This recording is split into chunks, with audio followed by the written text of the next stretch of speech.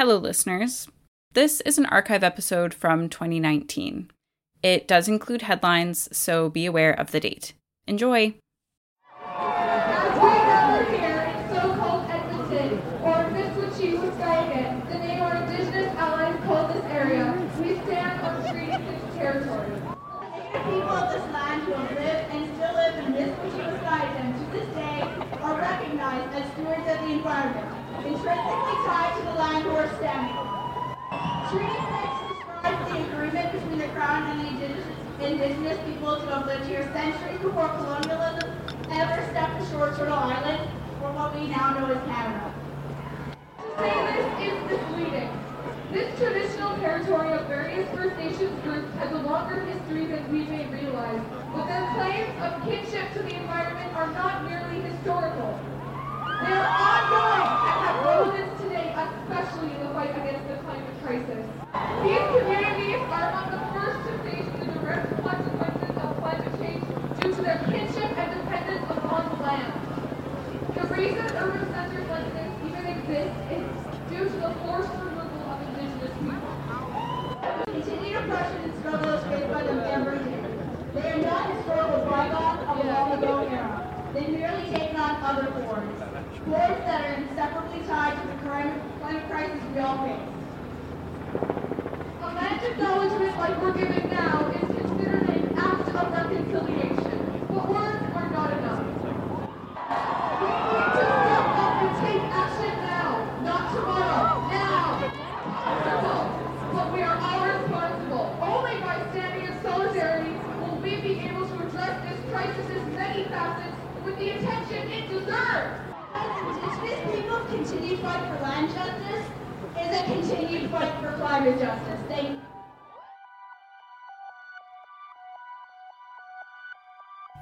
From coast to coast to coast, you're listening to Terra Informa. Hello and welcome. I'm Charlotte Thomason, and I'll be your host for the next half hour of environmental radio. What you just heard was the treaty acknowledgement from the climate strike on September 27th at the Alberta Legislature, here in Edmonton, Alberta.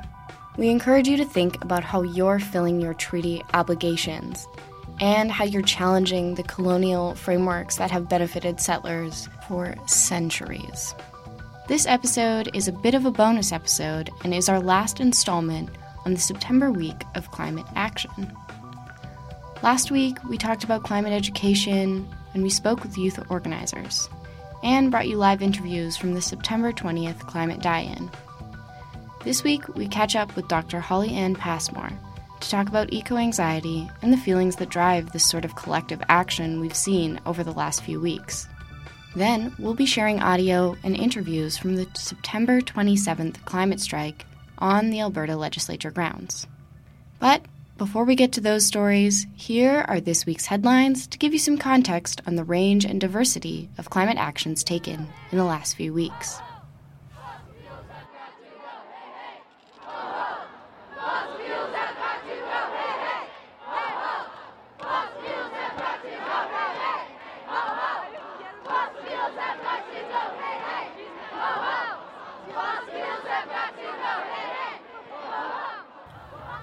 Last week, people around the world came out in record numbers to call for climate action. This week of action was kicked off and wrapped up by two global days of action, Friday, September the 20th and Friday, September the 27th. Canada's strikes and marches were planned for this past Friday, September 27th, to conclude the week of action. Canadian cities like Montreal have been making headlines with around 500,000 people showing up to protest this past Friday. On the West Coast, estimates of the turnout in Vancouver have grown to about 100,000 people. But what about all the places in between? While larger cities have had attention-grabbing turnouts, there were hundreds of strikes that took place across the country, some taking place in cities and towns where political and social support for climate action is low. So, here are some estimated numbers from the strikes you may not have seen pop up in the headlines this past weekend. Iqaluit Nunavut had 50 people. Charlottetown, PEI, hundreds. Nelson, BC, 1,000 people. Saskatoon, Saskatchewan, 3,000 people. Pincher Creek had 10. Yellowknife had around 1,000 people. Edmundston, New Brunswick had 100. North Bay, Ontario had 110. Wolfville, Nova Scotia had 100. And Whitehorse, Yukon is estimated to have hundreds of people that showed up. Here in Edmonton, Alberta, we had an estimated 4,000 people converging on the legislature building downtown, and it was estimated that 1,000 people rallied in Calgary. According to the Global Climate Strike website, over 7 million people participated in climate strikes around the world during the week of climate action, making it one of the largest coordinated global protests in history. So what's next? The September 27th climate strikes demonstrated that there are people who are willing to show up to fight for climate action all across the country. With the upcoming Canadian federal election taking place on October 21st, climate change will be an important topic that candidates will be faced with. To stay up to date with major federal party stances on the environment and for coverage of future organized climate actions, keep tuning in to Terra Informa. This is what community looks like. This is what community looks like. This is what community looks like.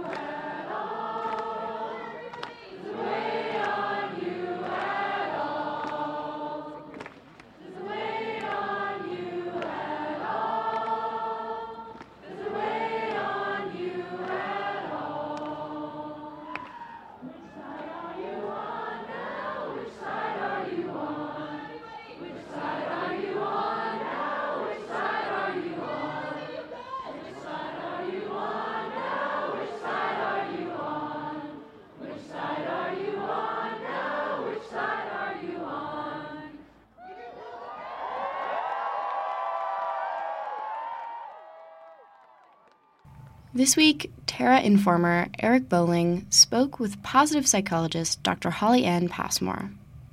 Positive psychology seeks to support people as they accept their past, feel happiness and excitement about their future, and contentment in the present. Dr. Passmore's work focuses on the relationship between people, nature, and well-being, and has been published in numerous academic journals and presented at national and international conferences. Let's listen in to that interview now.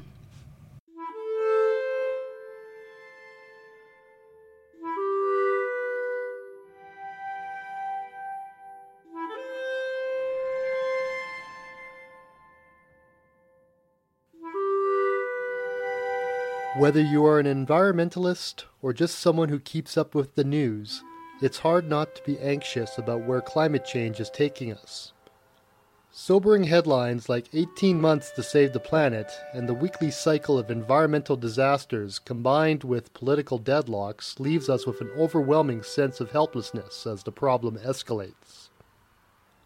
Well, it turns out that eco-anxiety, as this has been coined, is becoming quite common, particularly among younger generations. I am here with Dr. Holly Ann Passmore, who is a well-being researcher and director of the Nature Meaning in Life Research Lab at the University of British Columbia. She is here to talk to me about eco-anxiety, a growing problem in relation to climate change as it progresses. Hello, Dr. Passmore. Hello, Eric. Thanks so much for having me here today. Thanks. Glad to have you here. Just to get off the start, maybe we should begin with an explanation of what eco-anxiety is and what it isn't. Right. So eco-anxiety is a term that's been coined probably in the last 5 or so years, and it's becoming increasingly common. And what this is referring to is people who have a constant nagging, kind of just this in the background, underlying dread concerning climate change and, of course, the environmental damage that climate change is causing.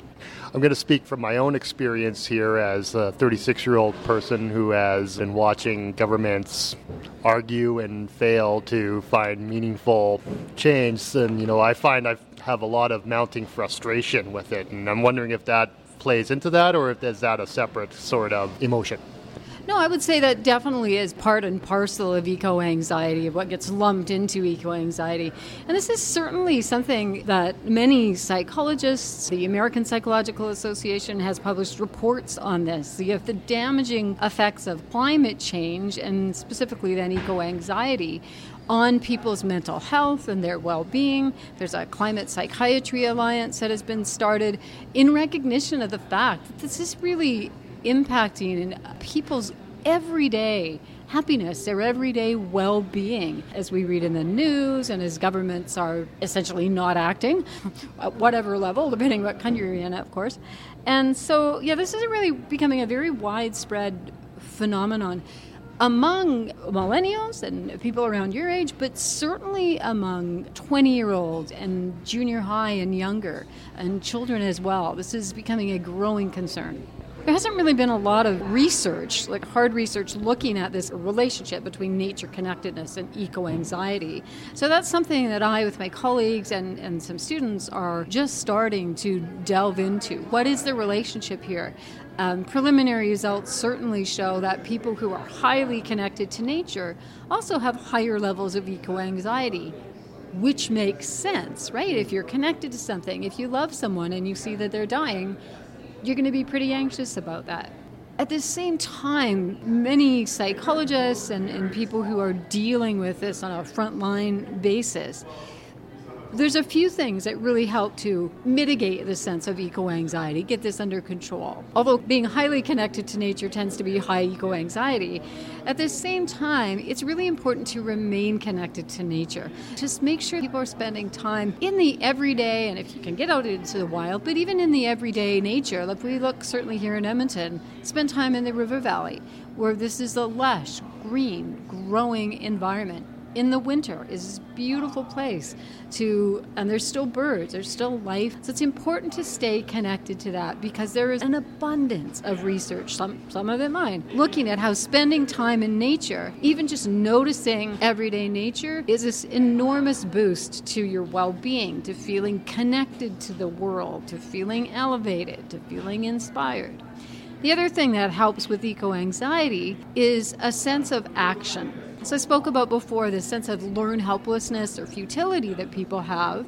So one of the ways to mitigate that is get involved with some groups. Do something. Stop buying single-use plastic items. Do what you can contribute. Get involved and do something. This is a basic human need, the need to feel competent, to feel that you're having an impact on the world.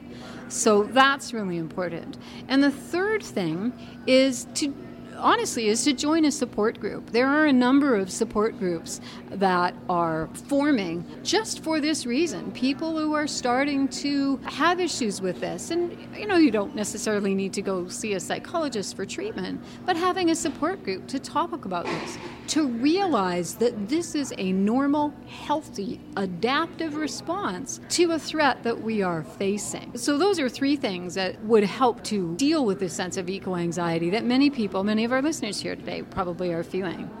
This isn't necessarily like a mental disorder or anything to that degree. This is a natural response to actual existential threats that we are all facing that some of us seem to be perhaps more aware of than others. But leaning into this, it seems like there could be a lot of different paths to eco-anxiety. You're saying you're someone living in the city and you're just watching the Amazon rainforest burn on the news, or say you live in Burnaby and you're trying to stop the Trans Mountain X pipeline, or you live in the North Pole and you're watching less ice happen every year. So what about the output? Can the anxiety manifest itself in different ways? Eco-anxiety as a whole is really, like I said, sort of this underlying chronic dread that realistically the majority of people are going to start feeling. This is an election issue, or certainly should be. Many people are trying to get it to be an election issue. So there's that aspect, like you mentioned, of watching the news.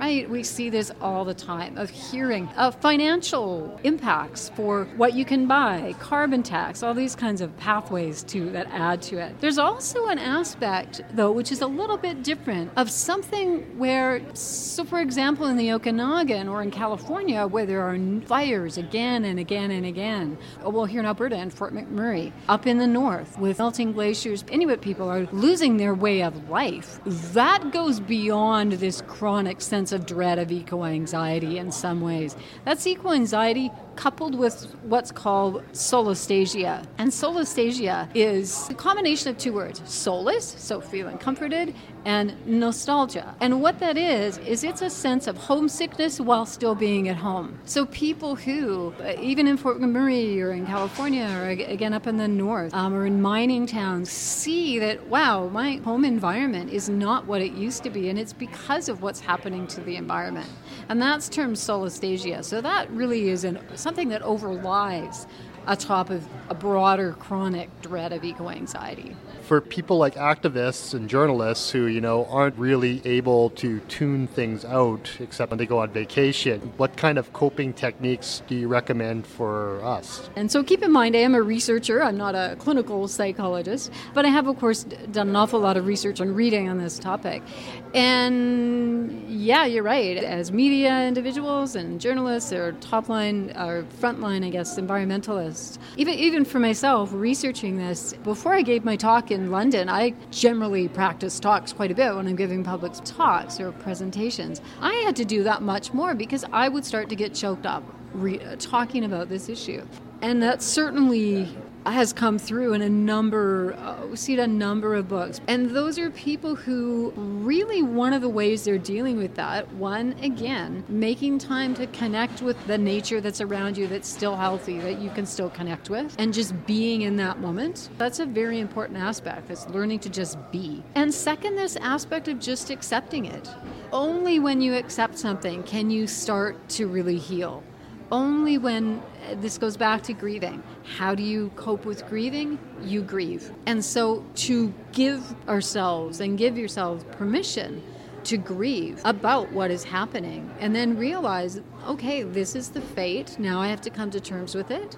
And now I'm going to still keep doing what I think needs to be done. Because that then is a sign of hope. Hope for you individually or people individually, and a sign of hope for the world. We look at people, somebody like Greta Thunberg, right? A 16-year-old, amazing young woman who fully accepts what is going on, yet is this incredible symbol of hope. She's done exactly that at a very early age, essentially, right? Accepted it, grieved about it. Okay, now I'm going to go ahead. Thank you for taking the time to talk to me about this today, Holly-Ann. Is there anything else you would like to mention, or is anything that you would like our listeners to be aware of that we may have glossed over or missed in this conversation? Oh, thanks so much for having me here today. This has been really great, and it's such an important topic, so it's really great to see this being put out there. I guess just to reiterate that feeling some sense of dread and eco-anxiety is probably really a healthy, normal thing, and the ways that you can help cope with it that we know of now are to look around you and stay connected to the nature that is beautiful, that does give you a sense of meaning. Get involved, do something, have a sense of action. There are meaningful, impactful things that as individuals we can do, and reach out to different groups of people who are also struggling with these issues.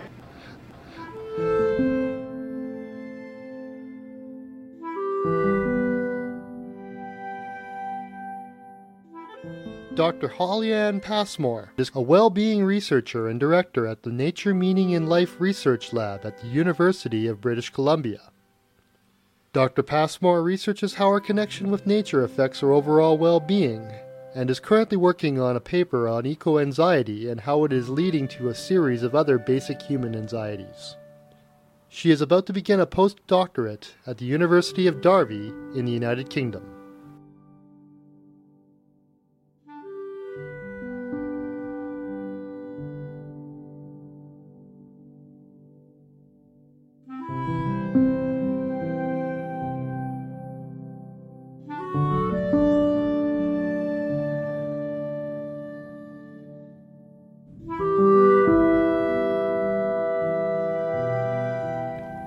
that was Dr. Holly-Ann Passmore speaking with Terra Informer Eric Bowling about eco-anxiety, the emotion driving last week's climate action.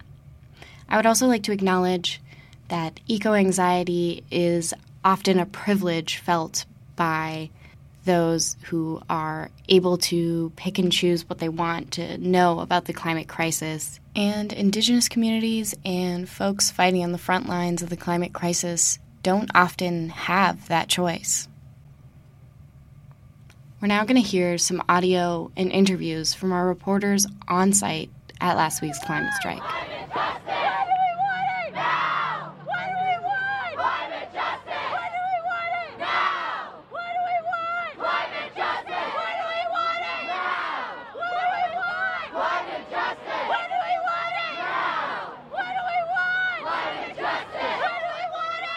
At the climate strike asking why you've all decided to come and strike today. I'm Natalie Nielsen. I believe that people my age should be more involved in these issues because it's our future. I'm Julie, and I think that's really important, exactly, that people our age should be involved, and this is such a big problem that it's really in our hands now because we're the future and we need to step up. Yeah. I think it's really scary because, I mean, there's kind of pretty little that we can do. We're not adults. We don't earn our own money, most of us. And so there's not very much we can do. And so this is something that we can do, which is something that worries me. Yeah, and I think it's really important for us to be here because it's something that, like, we can do. It's important to us. And, like, it's the one thing that we can actually make a change on. Yeah, totally.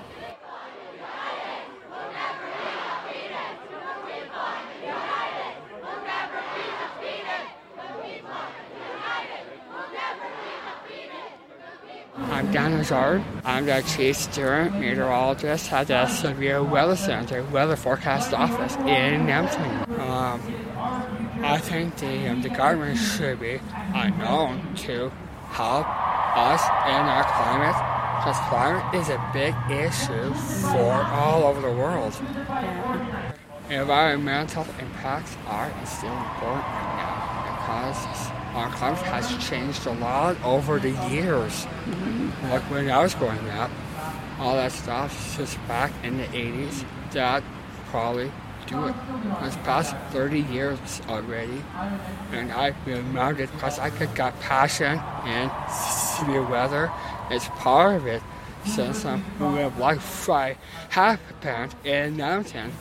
They're caused by climate change. All that environmental impacts like global warming, all those things, they are very, very important. Yeah, totally. Because that's why we have Earth Hour every year. All that stuff. That's true. Actually, I think, I want to say 3 months ago you made a video about addressing climate change, and in particular saying that it's very real, it's not a lie. And it was a really good video, and I think you were calling for us to reduce first, reuse, and then recycle. But it's really important, and I think it's also really important to take up space in these places like this. Yeah. It's sort of like that, yeah.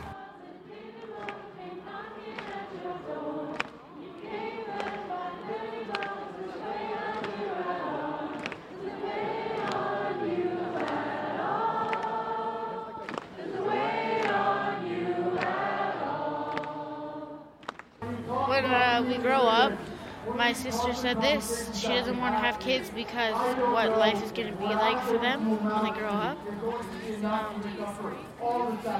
And it's just nobody's doing anything about what's happening. And it's not okay.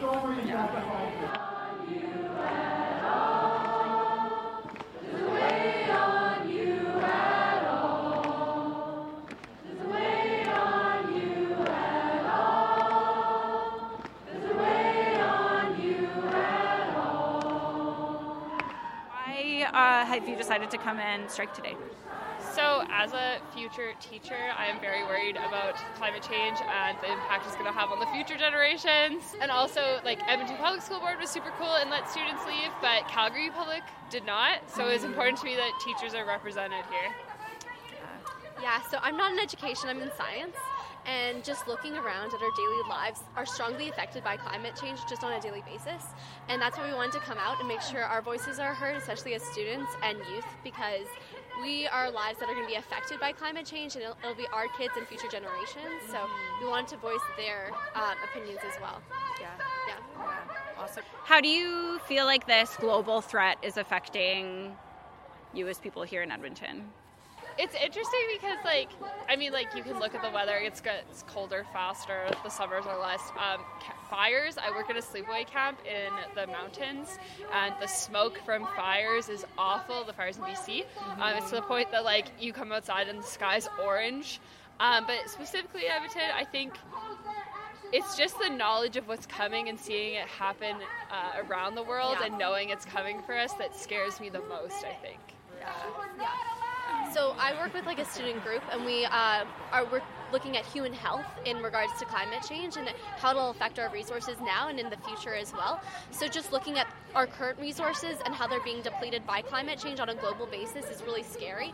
And if we're headed in the same direction, the target, isn't very good. So that's why, it'll affect everybody.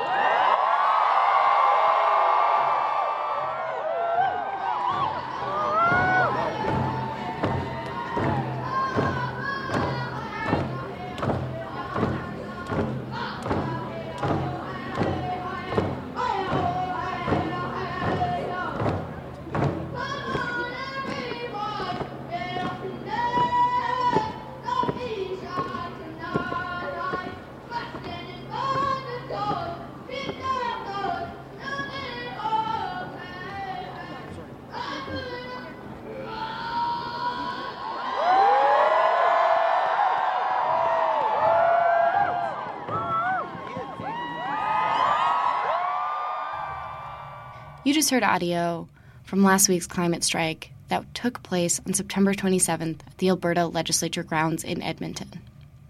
We hope the momentum for collective action continues and that we see you at the next strike. If you have any questions or comments about the show, send us an email, tara@cjsr.com, tweet us or find us on Facebook, or visit our website, tarainforma.ca. Thank you to our volunteers for helping out with this week's episode. Hannah Cunningham, Elizabeth Dowdell, Sonic Patel, and Carter Gorzitza. Terra Informa is entirely volunteer-run, and we survive because of generous donations to our host studio, CJSR 88.5 FM. Consider a donation to your local radio station to keep stories like this on the air. I have been your host, Charlotte Thomason. Thanks for tuning in, and I hope you catch us next week right here on Terra Informa.